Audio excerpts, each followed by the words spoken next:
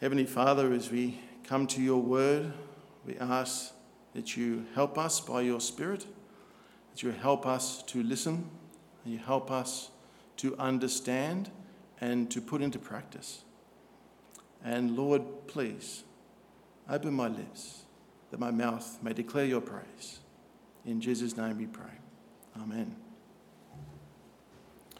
Recently, I read an article online that was written by a medical professional who was discussing the patterns of neglect in personal hygiene amongst adult males. And I hope that made that sound impressive, because the title of the article was "The 5 Areas of the Body That Men Don't Wash." And yeah, okay, it's a bit of a fluff article and a bit clickbaity, but I found myself wondering how I measured up. How did I do? Was I as bad as everybody else, or did I come out okay? And in case you're wondering, the 5 areas are, in order, the belly button, ears, fingernails, toes, and legs. And yes, I can confirm that I wash all of these areas. Well, at least since reading the article, and most of the time. But if that's a lighthearted look at our physical health, how about our spiritual health? And rather than individually, how are we doing corporately? Or in other words, how are we doing as a church here at Drummoyne Baptist? And we're going to try and answer that today by looking through our reading at 1 Thessalonians 5, verse 4, and the section which is in your NIV titled as Final Instructions. And if you're listening, there's a lot of instructions in this particular chapter, or this particular part of the Bible. And because time for us is limited this morning, we're going to focus just on one verse. And that's 1 Thessalonians 5 and verse 14, which says, "And we urge you, brothers, warn those who are idle, encourage the timid, help the weak, be patient with everyone." Let's start at the top. Warn those who are idle. Well, who are the idle? See, the word here is translated in your NIV as idle is actually a Greek word, and it's used to describe a soldier who is not at their post, a soldier who is AWOL, absent without leave. And so for us this morning, that's someone who isn't turning up to church. Now, there's many reasons why you may not turn up, and perhaps you've heard some of these before. I would have come to church on Sunday, but there was a birthday party last night, and it kind of kicked on for a bit afterwards. And so by the time I got home, it was the wee hours of the morning. So not being a morning person, I just couldn't get myself out of bed. Or perhaps this one.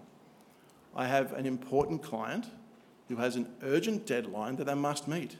I had to go into the office on Sunday to make sure they're on track. Or perhaps this one. Sunday is when our family gets together and we have a lunch. And it's a big family, which means a lot of food and a lot of preparation. So I just can't find the time to get to church on Sunday morning. So then, are we the kind of church that warns those who are idle, or do we pass judgment instead? And to explain, consider what it's like when a policeman pulls you over for speeding. Now, he may let you go with a warning, or he may give you a ticket along with the fine and demerit points that come with it. Now, in the first instance, the warning was given, but in the second one, based on the evidence before him, he has passed judgment and given you the ticket. Now, that's okay, because a policeman has the authority to do this. That's his job description. But for us, the instruction is only to warn. So, when we were thinking of those reasons I gave for not coming to church, did you realise that none of those reasons are actually evil? In fact, the pursuit of a healthy social life, a healthy family life, and a healthy career, these are things we would consider good. However, they are temporary things. Your career is only going to last you until you retire. Your social life will slow down as you get older and settle down, and your family life will last a lifetime at best. But your soul, your spirit, it persists for eternity. And to neglect your spiritual health for the sake of these temporary things is cause for great concern. You see, church is really a foretaste of heaven here on earth. Do you remember the description of heaven in Revelation, where there's a great multitude of people gathered before the throne from every tribe, nation, and language? And they're there to bring glory, praise, and honour to the one who sits upon the throne and to the Lamb.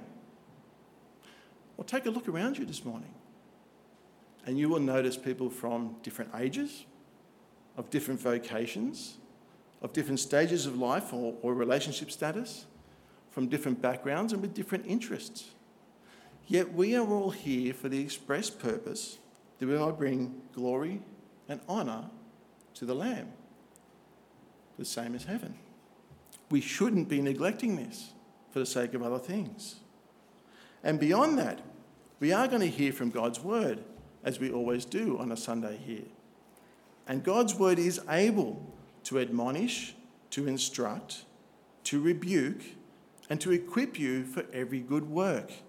It is still the main source of nourishment for your soul, for your spiritual growth. And beyond that, in our conversations afterwards, we get the chance to share with each other our walk with the Lord. And so we encourage one another and sharpen each other, just as iron sharpens iron. Therefore, brothers and sisters, warn those who are idle. Our next instruction, encourage the timid. Okay, so who are the timid? Well, that word is also translated in our King James Version as faint-hearted. Now, the Thessalonians had good reason to be faint-hearted. If you read through the earlier chapters of this book, you'll note that they've been subject to prolonged persecution at the hands of their fellow citizens. And also there's been some unexpected deaths amongst their congregation. And so they're in mourning and they're under persecution. And that has the effect of wearing them out and making them timid or faint-hearted. In fact, I put it to you that any trial, any ordeal or adversity that you're facing can make you feel weary and worn out or burdened, and as a result, become faint-hearted. It's hard to see what God's purpose and plan is. So then, are we the kind of church that encourages the timid, or do we belittle or rebuke instead? And that might seem a strange thing to say, but this often happens despite our best intentions. So if someone was to come to you and share with you a particular trial that they're struggling with, our natural response is to sympathise and then share with them a trial ordeal that we went through and how the Lord worked through that. And that can be an encouragement, but we need to be a little bit careful, because we are looking back at our trial, and hindsight is 20/20 vision. We can see what God's plan and purpose was because we've come out the other end, and we've forgotten what it felt like to be in the middle of that struggle. But this is exactly where the other person is. They're in the middle of that struggle. And so they may take your words as a rebuke, that they shouldn't be feeling bad under a trial or worn out or burdened, but we know that's how we feel when we're under trial. Or worse, that the reason they're feeling so bad is because of their lack of faith. This isn't an encouragement. If we want to encourage, we should take them to where we get our encouragement from. Where's our encouragement come from? It comes from God. So take them there in prayer, right away, out loud. See, prayer is a wonderful thing. God knows what we need before we ask him, and he knows how to give good gifts. If we ask him for bread, he doesn't give us a stone. If we ask him for fish, he doesn't give us a snake. And beyond that, the Spirit itself intercedes for us with groans that words cannot express. So if you're a bit self-conscious about having to pray for someone out loud, then I suggest that you pray this prayer. Dear Lord, please help. And God will hear your prayer, and God will answer your prayer. And that is an encouragement for the person who is struggling, for the timid and faint-hearted. But don't stop. Continue to pray for them. Contact them during the week and let them know you're still praying. And as James says, don't just pray. Try and help them practically if you can. Brothers and sisters, encourage the timid. Our next instruction, help the weak. Who are the weak? Well, this one we all understand. We know what weakness means. But I put it to you that all of us are weak in the same way. And to explain that, I'm going to use a quote from Jesus in the Garden of Gethsemane on the night of his betrayal. If you remember, he took his three closest disciples, John, James, and Peter, with him further into the garden, and he tells them this from Matthew chapter 26. Watch and pray that you do not fall into temptation. The spirit is willing, but the body is weak. So we are all weak in the face of temptation. But this weakness is comparative. Like all weakness is comparative. For example, if I was to compare myself physically with a young child, I could confidently say that they are the weaker one. But if I was to ask some of the younger men in the church how much they can bench press, then the tables have turned and now I'm the weak one. And it's the same in the face of temptation. Given a particular temptation, one person may have a struggle with it, maybe an issue they've had for quite some time. Yet for another, it's like water off a duck's back. They might not even consider it to be a temptation. It's never really been a problem for them. But change the temptation, and you might find those roles are reversed. The first no longer has a struggle, but the second now does. So then, are we the kind of church that helps the weak? Or do we hinder or ignore instead? Now, there are many ways in which we can hinder, but one particular way for us corporately is in our conversations after church.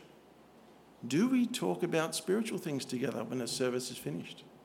Our walk with the Lord, what we've read during the week, any answers to prayer, any questions or comments you might have over the service itself?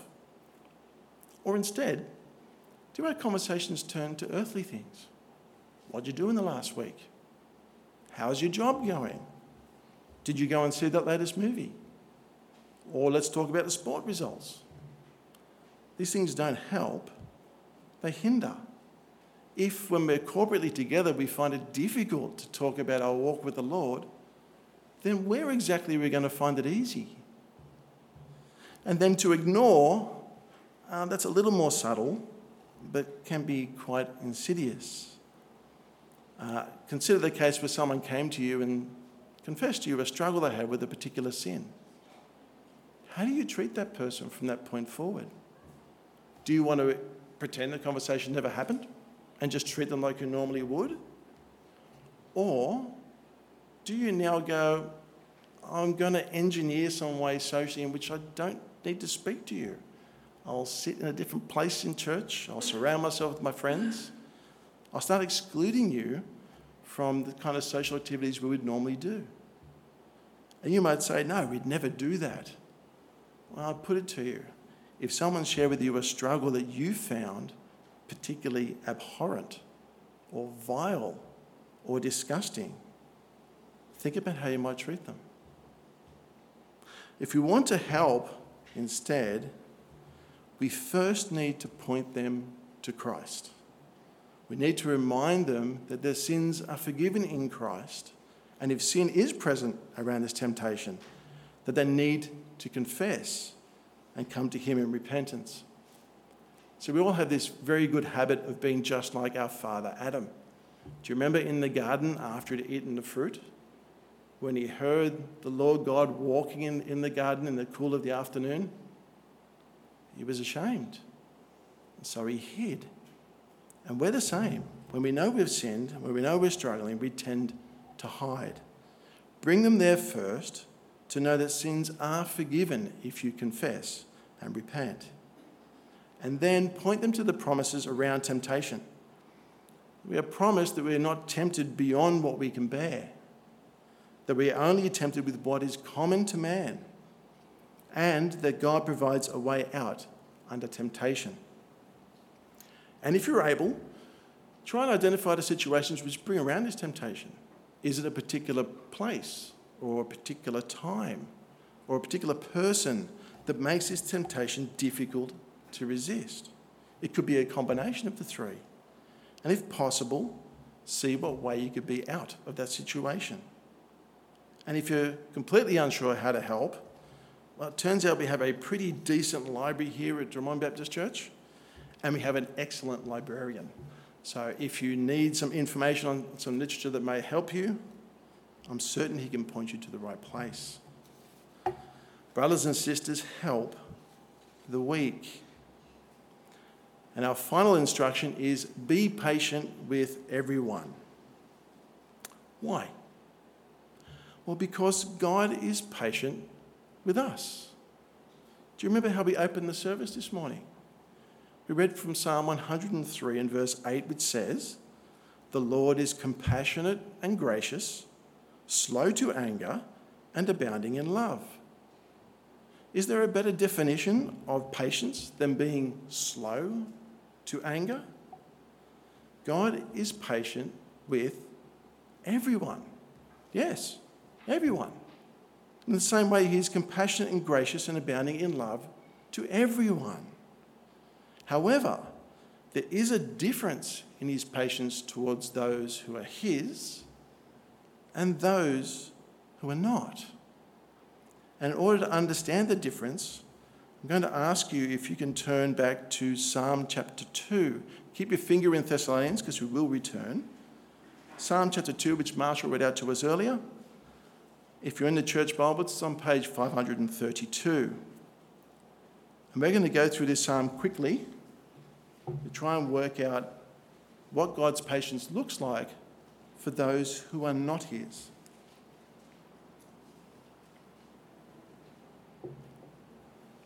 Psalm chapter 2, and from the beginning. Why do the nations conspire and the peoples plot in vain? The kings of the earth take their stand and the rulers gather together against the Lord and against his anointed one. Let us break their chains, they say, and throw off their fetters.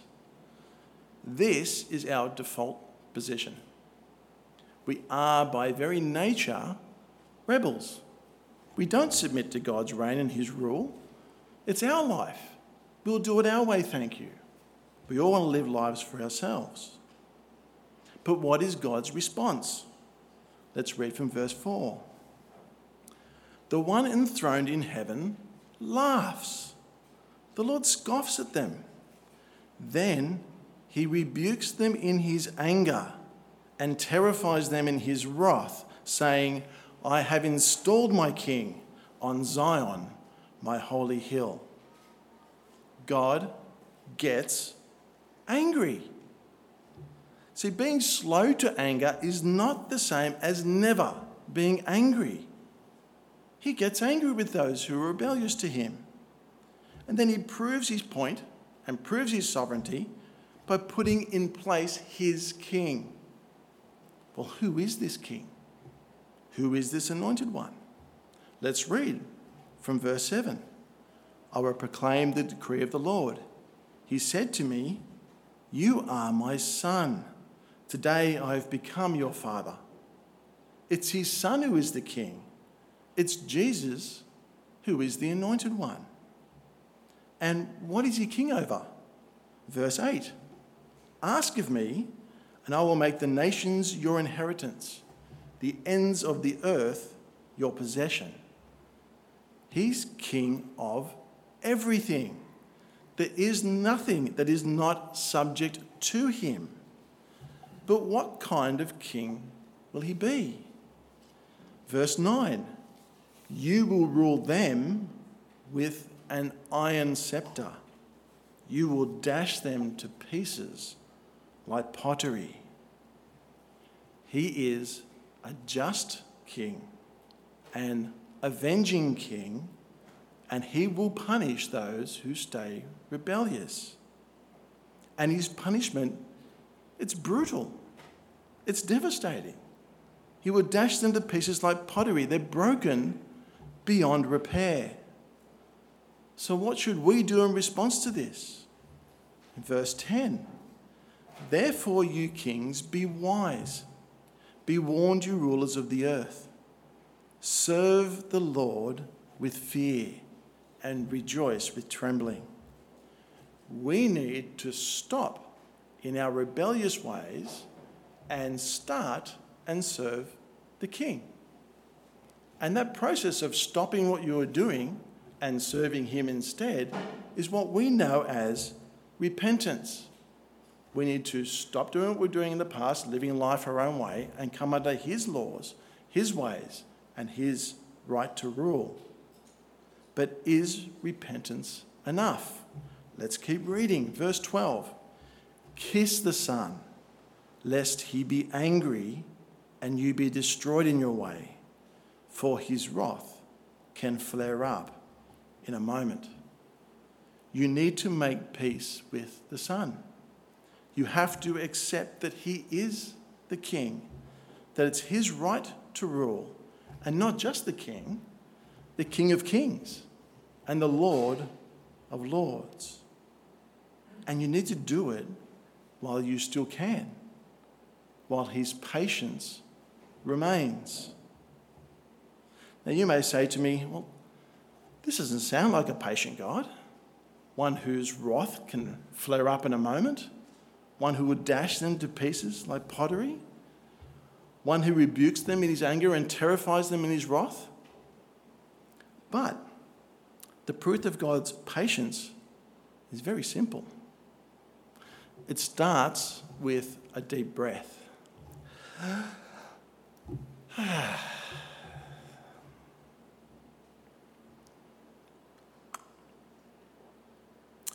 I'm sorry, you're still here? Your heart is still beating? You've been conscious during that little pause? You've since taken another breath? This is God's patience with you. You are not being treated as your sins deserve, nor being repaid according to your iniquities. While his patience remains, come in repentance and faith. But you may say, all you've given me now is an ultimatum. It's repent and believe or be destroyed. And yes, it's true. There is an ultimatum here. But the psalm doesn't end with a threat, but with a promise. Let's read again from verse 12. Kiss the Son, lest he be angry and you be destroyed in your way, for his wrath can flare up in a moment. Blessed are all who take refuge in him.